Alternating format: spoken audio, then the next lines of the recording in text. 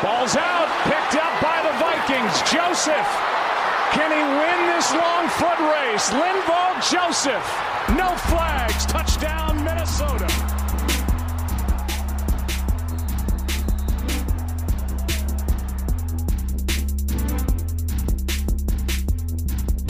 Hello, let's go. It's your man Flip Mozzie, and thank you for spending 15 minutes with me today back in the saddle.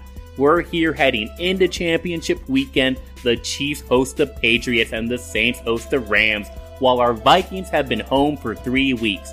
Right now, the biggest thing going on in Eagan, Minnesota is a mild coaching search looking for that offensive line coach, wide receivers coach, and special teams coordinator. There is a ton of hope surrounding the hires that Minnesota has made. We're placing our bets on the young combo of Kevin Stefanski and Klint Kubiak. K-Steph has his interim tag removed. He's our offensive coordinator, even though it took a bit too long. Last contract expired. He was interviewing in Cleveland. That all blows over. The Browns hire Freddie Kitchens as their head coach. Stefanski returns to Minnie. Does the fact that K-Steph is already getting head coaching interest give us some pause? We've been through 4 offensive coordinators in the last 5 years. Personally, I'm not too concerned. For various reasons, we have time to discuss that though. More important is the staff joining Kevin. He reunites with Klint Kubiak, who makes his return to Minnie as well. Our new quarterback coach worked with Stefanski in 2013 and 2014. So our offensive coordinator is 36, our quarterback's coach is 31, and overseeing both of them is the 57-year-old, 23-year veteran, Klint's dad, Gary, a new assistant head coach and offensive advisor. I love this hire. Kubiak's experience on the offensive side of the ball gives Minnesota the expertise that has been sorely needed since Norv Turner departed. His scheme is defined by the zone run, which Dalvin Cook excels at, and the play-action pass, that's Kirk Cousins' specialty. Gary Kubiak's track record is littered with positive results. 4 Super Bowl wins and a history of offensive success with average quarterbacks. Top 10 scoring offenses with John Elway, Brian Griese, Jake Plummer, Matt Schaub, and Joe Flacco. Impressive. And don't forget the impact at running back either with Terrell Davis, Clinton Portis, and Mike Anderson feasting in Denver. This is a fit. There is clear thinking here. Give the young guru all the support he needs to fix the offense. Give Zimmer an advisor with the offensive strengths he lacks and head coaching experience. Another voice in the room. The hires can be viewed poorly as Stefanski and even Zimmer are at risk. I believe both those guys will benefit greatly from these hires. Even with Gary Kubiak, the conversation centers around Stefanski. His scheme will be the biggest question of 2019. The Kubiaks will be tasked with getting better performance out of the run game and Kirk Cousins. So we start the 2019 season in encouraging fashion. George Edwards, our defensive coordinator, interviewed in Tampa Bay this month, but he's returning. Mike Prefer, not Kevin Stefanski, is the one heading to Cleveland. He's their special teams coordinator. Minnesota needs a new one, and the kicker Dan Bailey is a free agent, and the punter Matt Wow hits the market too, and there's no current contract for returner Marcus Sherrills either. Massive change on the Vikings special teams unit. They clearly aren't done. The coaching staff needs to be completed. While most fans are looking ahead to free agency, even the draft, we move slow here on this pod. Before we start fixing, we have to know what's broken. We have to learn some lessons from 2018. This podcast sets the stage for Flip's entire offseason strategy. 3 lessons from the year that was.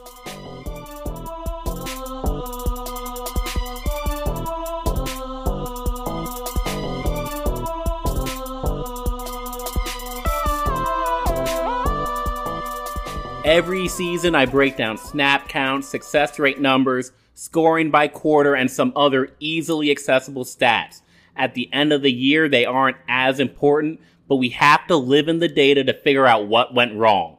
For example, the 2018 Minnesota Vikings loved slow starts. They had a negative 23 first half point differential and a plus 44 second half point spread. Soak that in.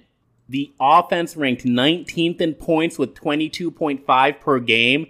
That drops to 21.2 when you remove defensive scores. Marinate that. The Linval Joseph fumble return, the Danielle Hunter score, the Mike Hughes pick six all the way back in week 1. If you remove those plays, Mini had a bottom 10 scoring offense. The offense finished 29th in run success rate and 10th in pass success. They were explosive in neither phase, both with a ranking at or below 20th. Our Purple were the most efficient team in the league, passing 2 tight ends. For many reasons, Stephon Diggs and Adam Thielen couldn't carry the Vikings offense despite that hot start. The unit overall couldn't achieve balance, and it wasn't explosive. The good news is that our Vikes pass offense is efficient enough to compete. It's definitely a tick below the 4 playoff teams this weekend, but the success rate numbers hold up. The key is explosiveness. Top squads rank 1st to 17th in explosive passing. Minnesota ranked 24th. Kansas City, New Orleans, and the Los Angeles Rams are the 3 most dynamic offenses in the league. They generate success through big plays. Our Purple came nowhere close to doing that. Add on to that 20 turnovers. That isn't a big amount, but it's the most during the Mike Zimmer era. Over the last 5 years, the Vikings have always been a top 20 team in protecting the football. It didn't happen this year, and we all noticed the difference. In terms of targets, the Viking pass game ran through the receivers, as we should, and we all know that.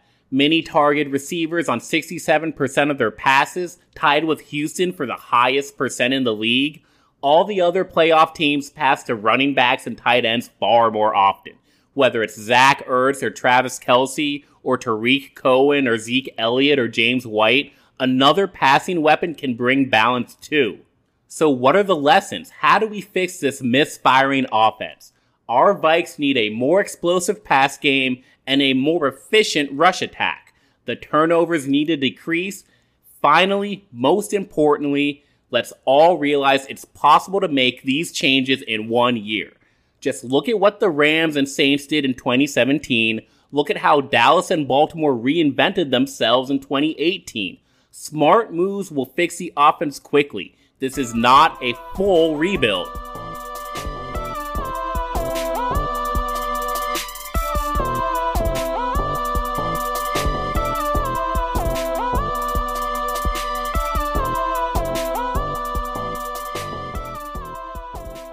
As we touched on before, the Purple offense generated 21.2 points per game after you remove defensive scores.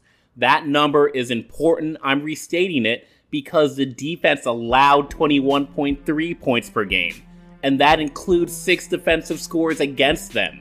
Don't be fooled, y'all. We still have a top 5 scoring defense on our hands. The Vikings are a leader in pass defense. We had a playoff caliber pass defense.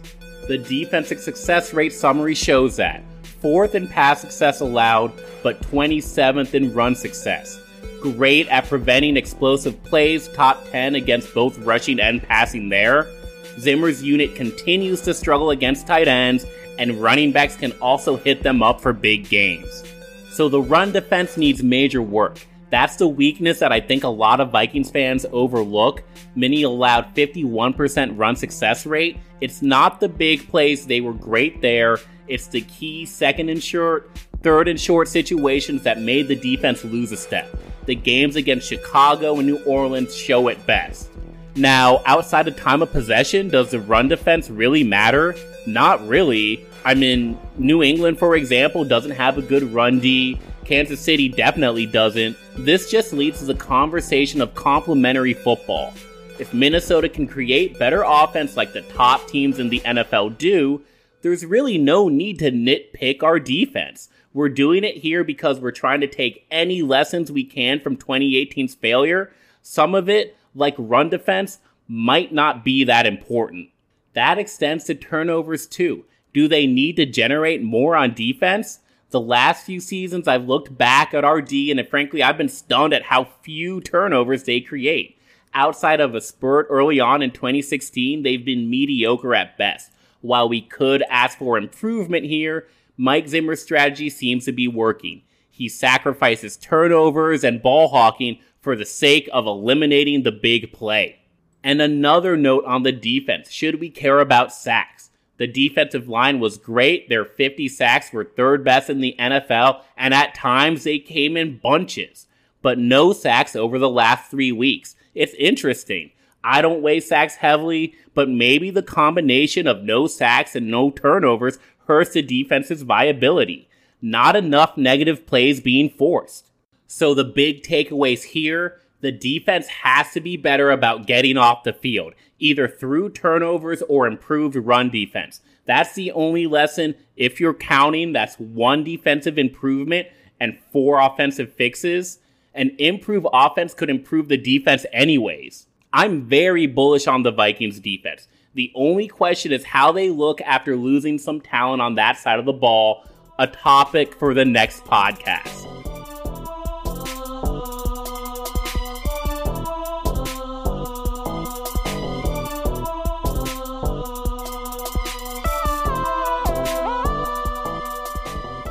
Here's another lesson. Watch the playoffs. Big-time opponents and primetime games gave our Vikes trouble all year. 1-6 against playoff teams this season, 2-6 in games that didn't start at noon central. These playoff games can be critical areas of learning. Think about this. After going 1-6 in 2018, Minnesota has 7 games against playoff opponents in 2019. 5 of those games will be on the road, where they went 3-4-1 overall in 2018. The current playoffs matter not just to determine the 2018 champion. Minnie needs to beat these tournament teams in 8 months. So what do these playoff teams do well? First, they streak. We find pretty easily most of these teams had late season surges. The 8 wildcard teams, for example, went 25-7 in the last quarter of the season. These same teams went 500 in the first quarter of the year. Now you hear the cliche all the time, December football is more important than September football. It's not about how you start, it's how you finish. Well, it's hard to argue with those statements based on these records. You can go 2-2 in your first 4 games as long as you go 3-1 in your last 4. Let's remember that for 2019. Looking at our Vikes, they started 1-2-1 and ended 2-2. If we're gonna have regrets, they should probably be about the losses to Seattle and Chicago late in the year, not the losses to Buffalo or the Rams, or even the tie to Green Bay. You see, in September, of course, you're trying to win games, but the necessity, the pressure isn't there. A team that doesn't respond to pressure well when everyone knows what's on the line can't win in December. And a team that can't win in December can't make the playoffs. Now, why did I share a stat on the wildcard teams only here, not the main 4, the best 4 teams left? Because that's the first step. Make the tournament. Of course, the best teams in the NFL streak too. Kansas City won 5 in a row. LA won 10 in a row. Many didn't streak like these teams streaked. 10 out of the 12 playoff teams had at least a 4-game winning streak in 2018. In these terms, for many, the games against New Orleans and Chicago were huge for our purple. They win those games and boom, you have a string of wins needed to make the January tournament.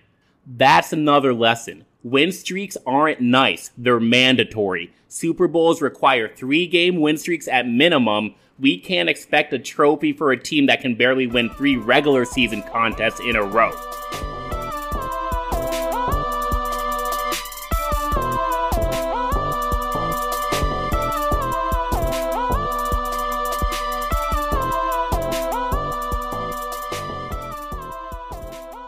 So we reviewed the offensive lessons, defensive improvements, how to turn our purple back into a playoff contender. But there's something else. Again, look at the playoff teams. I look at the coaching efforts happening in New England, Kansas City, and Los Angeles. Bill Belichick, Andy Reid, and Sean McVay are experts creating well-thought-out schemes. I look at how Indy turned it all around in year 1, offensive coordinator, quarterback, and offensive line providing all the impact they needed. That's our dream for Minnesota in 2019. There's a bounce back in Dallas too when everyone doubted them. The shift in Baltimore, reinventing themselves mid-season. Then I look at the attitude, the swagger of the Bears and Saints, the never-say-die mentality the Eagles displayed. Man, we want all that in Minnesota. Mike Zimmer has proven he can create the best defensive scheme in the league, identify top-tier talent, produce consistent results. Some criticize his lack of offensive prowess. That doesn't faze me. Zimmer is every bit of the defensive coach that Belichick, Reid, and McVay are schematically.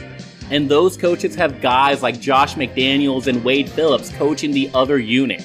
There's nothing wrong with Zimmer needing offensive expertise on the other side. That's what the Kubiaks are here to do, so Mike Zimmer being a one-sided head coach won't prevent us from reaching the summit. What do those teams do different? They acquire talent in a different way. Look at the Rams. Offensive coach, defense-heavy spending. Same with Kansas City. New England is the opposite. Defensive coach, offense-heavy spending. Zimmer and Spielman must go this route. Zimmer coaching a defense with less invested there, throw the majority of cap and draft capital on the offense. This take comes directly from our CTP headman Jason Brown. It'll be the theme of the 2019 offseason. And we want a team with intestinal fortitude, guts, attitude, swagger. The most depressing part of 2018 was watching the other teams figure it out on the fly while Minnesota floundered. Seattle, Philadelphia, Indianapolis. The Eagles persevered. 3 cornerbacks injured, 2 running backs, the quarterback, missing Derek Barnett, a pass rusher. Still, they show up to play in December, in January. They play tough against tough teams. Take Dallas to overtime in Dallas. Beat Los Angeles in LA. Beat Houston and shut out Washington to clinch the playoff berth. When have we seen the Vikings overcome anything like that? Determination is sorely needed, and that's why we need to see a very different cast of talented, loud leaders in 2019. I've had enough of this silent style of leadership. Riley Reiff is a team captain? I loved Linval Joseph's game, but sorry man, the style has to change. Kirk Cousins didn't show any leadership skills to be considered a captain. He's an emotional wreck compared to Teddy Bridgewater, Sam Bradford, and Case Keenum. Let's say this again. 7 games against playoff teams next year. 5 of them on the road. When the going gets tough, what will the Minnesota Vikings do? 2019 swagger. We want it. Sean Payton's locker rooms, the Bears dancing. It's not just about the fun. It's about the cohesive culture and the vision that exists. Does Minnie have that? Sure, they got fancy new digs, but come on, we got goofy-ass celebrations and donut clubs. They aren't taking the game to any opponents with that weak-ass attitude. It shows up on Sundays, negative 23 first-half point differential. Beyond all the X's and O's and roster talent and free agent strategy and mock drafts, draft crushes, we need to realize the 2018 Minnesota Vikings were a paper giant. The lesson is that doesn't work. Building another paper giant would be silly. The key change that needs to happen is a mental shift. Everyone doubts them. The aging defense losing pieces. The offense without an identity. Brand new special teams unit. Everyone will doubt this team. With that in mind, Mike Zimmer touched it briefly in his exit interview. Attitude is the only path forward. Let's see it infect every part of the offseason in Minnesota. Let's hope for a brand new swagger in the new year. That's all for today, folks. Skol Vikes.